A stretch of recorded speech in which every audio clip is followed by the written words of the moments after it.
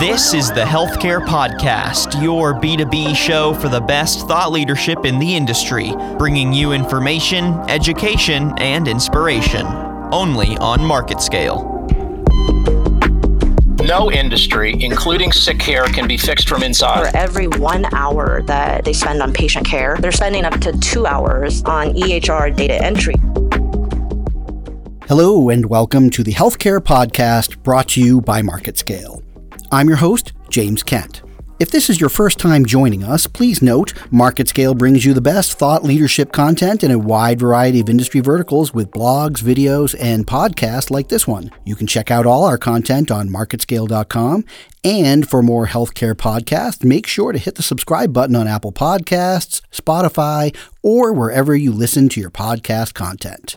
On today's episode, we're going to point the spotlight on Carevive, a leading oncology-focused health technology company centered on understanding and improving the cancer patient experience. We're going to get into the ways in which Carevive drives data as a service to gather electronic patient-reported outcomes to improve overall patients' outcomes. But first, there are some exciting changes happening at Carevive that I'm going to talk about. And here to help me with that is one of those changes. I have with me today the new CEO for Carevive, Bruno Lempernesse. Bruno brings with him 25 years of experience in real-world patient data analytics and corporate leadership. He's provided leadership to companies such as Shift Analytics, Inflexion, and Cegedim, originally from France, but now located in the greater Boston area. Welcome to the podcast, Bruno Lempernesse. Good morning, James, and thank you for having me. Well, it's my pleasure. Bruno, I believe you've been working inside the United States for the past 10 years. What brought you over from France? Well, it's business. I relocated for work. Back a few years ago, I was CEO of this company, Cegedim, you just mentioned, and I was leading their data and research business unit. And we were expanding, covering about 30 countries, including the US. And at some point, the US market, as you expect, became very important for us. And I've been traveling back and forth, a week here, a week there. And after a couple of years, my wife and I decided that we should take our 4 kids and start a new life in New York. So we did. Wow. Well, 2020, this past year, was definitely a crazy year and lots of change, ton going on. You were with a couple of different companies in 2020, and then in December, you joined Carevive. I was hoping you could take me through that journey and how you came to Carevive. Yeah, 2020 was a very special year indeed. And special is an interesting word to say.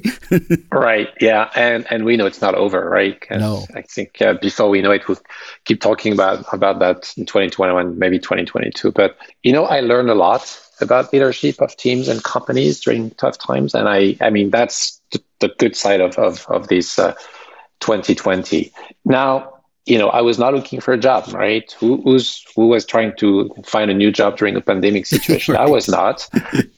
Until I spoke to Maddie. And Maddie, she co-founded Carevive, and she was the CEO before I came on board. And we spoke sometime in June. And I hung up the phone and I'm went down to talk to my wife and said, I want to be a part of this company. It's the vision and the energy of Maddie. I'm I want to be a part of it. So I'm how can I do that now? So that was very exciting. And, the number one reason I'll say is I personally related to what Carevive is doing. I lost my mother, will be 5 years in May or April, in fact.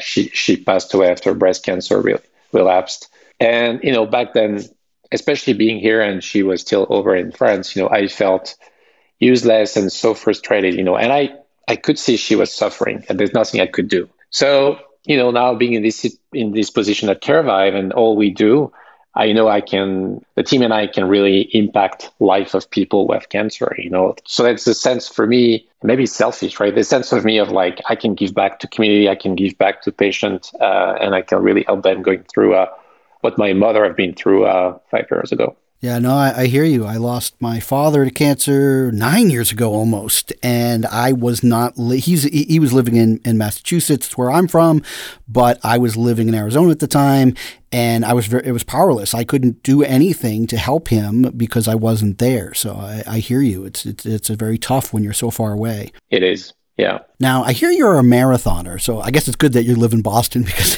marathoning is pretty big there. That's right. Yeah. But that's a sport that truly tests endurance and often mental over the physical to make it across the finish line. How does this specific passion cross over into your leadership philosophy and style? And overall, what would you say your leadership style is like? Well, great question, James. There's actually a lot of similarities between long distance run and leadership of companies. For me, it's all about being, I'll say, well prepared. You plan your actions like you're going to plan your run and your race.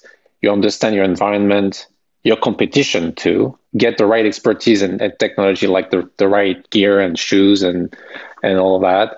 And you want to be ready to adapt to changing conditions like the weather. Like you don't feel like that good today. And end of the day, it's really like never give up until you cross the finish line. So that's how I approach the run and the business. Plus also, if you think about, trying to win this battle with cancer, it's certainly not a speed race. It's a long haul, long distance marathon. And it takes a lot of, mental wherewithal to try to get to that finish line. That's right.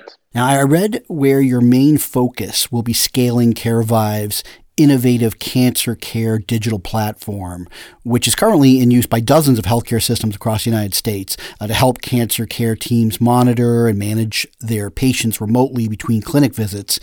In addition to Carevive's cancer care digital platform, you will also focus on increasing Carevive's remote patient management functionality with the Carevive Prompt, growing Carevive's oncology pragmatic trial investigator network, the Carevive Opt-in, to conduct real-world studies evaluating patient experiences and building stronger evidence for treatment and symptom pathways.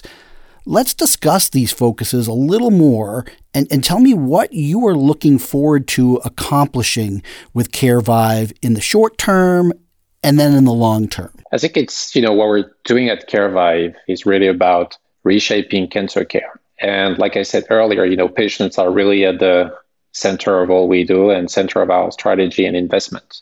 And, what we're planning to do is to really accelerate our vision to collect and analyze real-world patient data, combining clinical data, but also patient-reported outcomes. And this will help us to, continuously improve upon the cancer care experience, first in the US right now. We want to focus in the US market. And end of the day, patients can find out how people like them have experienced similar treatments, number one. Two, researchers can get access to masses of very unique set of data, discover a new trend, help, to manufacture better product. And as this product are on the market, really track the way it's prescribed, the way it's used by physicians, and the way patients really experience the treatment. And finally, providers can become more efficient by really prescribing, everybody's talking about, precision medicine and personalized treatments and planning. This is also what we do.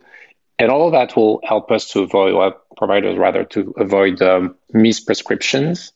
But it's also like being able, and back to the pandemic discussion, earlier, is monitoring systems and patients when they're home, how they feel. They go to the clinic for a treatment, they go home, and then what's happening. And all these systems can reduce the need for in-clinic appointments. More efficient prescribing means also less waste of money and less spending for payers and for patients. Now, healthcare traditionally can, I'd say that sometimes they can be a little bit of stick in the muds with their processes and can be maybe a little bit slow to adapt to change. What do you find the reception to be to what Carevive is doing? Are healthcare organizations receptive, or are they a little bit hesitant, or are they fully on board? I think it's all, a part of what we have right now with these different programs, Prompt and Opt-in you mentioned earlier, is, it's a new technology, it's innovation.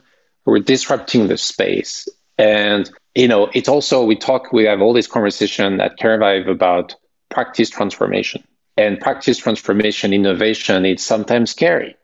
People say, I'm not ready for that. And right now, it's also challenging because of this pandemic situation where you don't have access to, physically access to clinical practice, and you can really show the value of what we're selling. But, you mentioned dozens of sites using our platform. so far. Yeah. And that's, these guys are maybe early adopters, more innovation. They certainly understand that there's a need, and it's going to be more and more importance for patients and for them as providers, providing care to patients about this kind of technology. So, but some of them, I'm telling you, are not ready to do it. It's going to take time, like always for innovation. I want to get into some specifics around electronic patient-reported outcomes. I believe that at the beginning of March, this topic was discussed at the 47th Annual Meeting and Cancer Center Business Summit, or the ACCC conference, and it was virtual this year. Were you able to attend the summit? And if you could, tell me about the discussions related to electronic patient-reported outcomes. Well, that was a great conference, right? And my team and I attended to the conference. In fact, we had two presentations during this conference. So first, before I go into the takeaways, all this cancer community talks about, the same vision. It's how can we help patient and provider across the board? New treatment, new way of capturing information about patient field and this patient experience and patient-reported outcomes, really. But there's really four main takeaways, about ePROs. Number one is using ePROs can really help to reduce the gap between the incidence of reported by patients versus what clinicians see, number one. Number two, it's actually possible to have a quick implementation of ePRO system.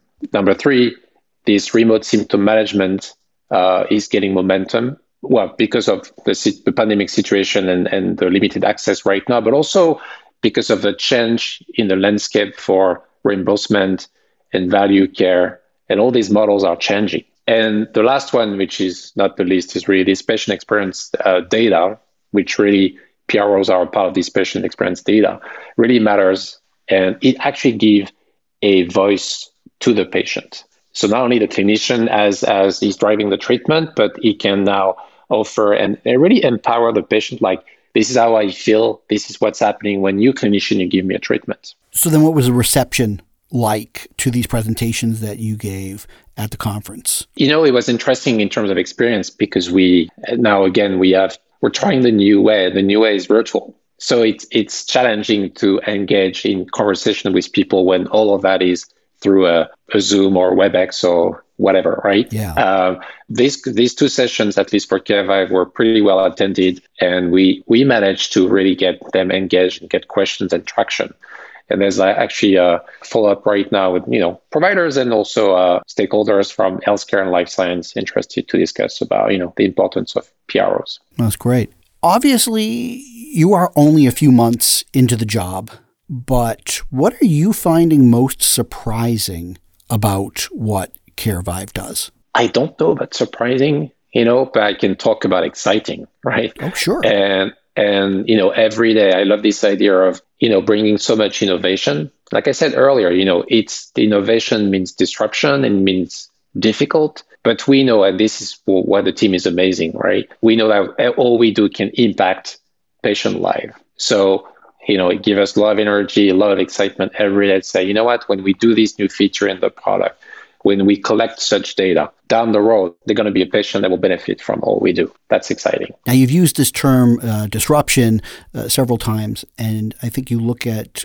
Carevive as an innovator that thrives on disruption. Is that also something that you, as now the leader of Carevive, is that something that you enjoy, is kind of being a disruptor in the industry? Yes, indeed. In fact, back in the days when I started to work for Sagedim, this company I mentioned earlier, we disrupted the market, over in Europe before the US, providing the first electronic medical records software, EMRs, which now are like a part of standard of care, if you will. But in the world in the 90s, remember, physicians were using paper records for patients. And then we came with this technology, and it was not easy because people no, I don't trust your software. It's like, where's my data going to go once it's in the software? Oh, I have no time. Why? I don't have a computer. So it's different what we're doing right now because the landscape has changed. But it's in a way, we also have roadblock and pushback, and that's fun. It's exciting. Now, you obviously have previous experience with electronic patient-recorded outcomes, but is there anything that you're learning about the benefits of how these recorded outcomes are affecting overall cancer care in your new role with Carevive? Yeah, I do. I really do. I probably underestimated the complexity of managing cancer-related symptoms, and it's fragmented, inconsistent, and this is really impacting the way cancer care is delivered to patients today. Welcome to U.S. healthcare. I was about to say it's also, and now I could say I'm used to it after over 10 years in the U.S., but I'm still shocked by how the system works, and all of this fragmentation, consistency contributes to rising costs and also decreasing access to quality cancer care. Well, I think that if anything, right, we always have to look at the benefits of something like the pandemic or something that affects an industry so dramatically like the healthcare industry, that there are great opportunities when you see how important it is to have less fragmentation in order to deliver a massive endeavor like this type of healthcare effort. I think that the industry is waking up and it is realizing that it needs to change a bit. And there have been changes that have happened in the past year. I mean, just something which sounds as simple as telemedicine was not really a thing that was getting a lot of traction prior to the pandemic, and now it's an absolute. So I think that this is like a really important moment in time for healthcare to make some disruptions and some dramatic changes. That's right. And the last I'll say on that's a very good point you're making, James, is, we observe this shift of reimbursement, shifting from volume to value. And there's a critical need for cancer clinicians to really demonstrate improvements with using patient outcomes as a metric, of the choice they're making with their treatment. As we wind down the podcast, I wanted to provide you with an opportunity to let any listener of this discussion know something either about yourself as a leader, or if there's anything about Carevive and its mission that you'd like to share or comment on. Wow, that's a great question. Another one. I don't know so much about myself. I feel lucky to be here, honestly, relating to where I come from and, how I relate to this disease. And the problem is not solved, put it this way. So I feel lucky to be here and make some impact. And again, I'll say about, the vision and our mission at Carevive is, being able to really combine technology, product, science, and data to help patients is exciting, and I feel very proud when I talk about it to my friends now. I can say, hey, this is where I am. People like, oh, wow, tell me about it, which was not often the case because sometimes like, oh, these guys in data, so boring. But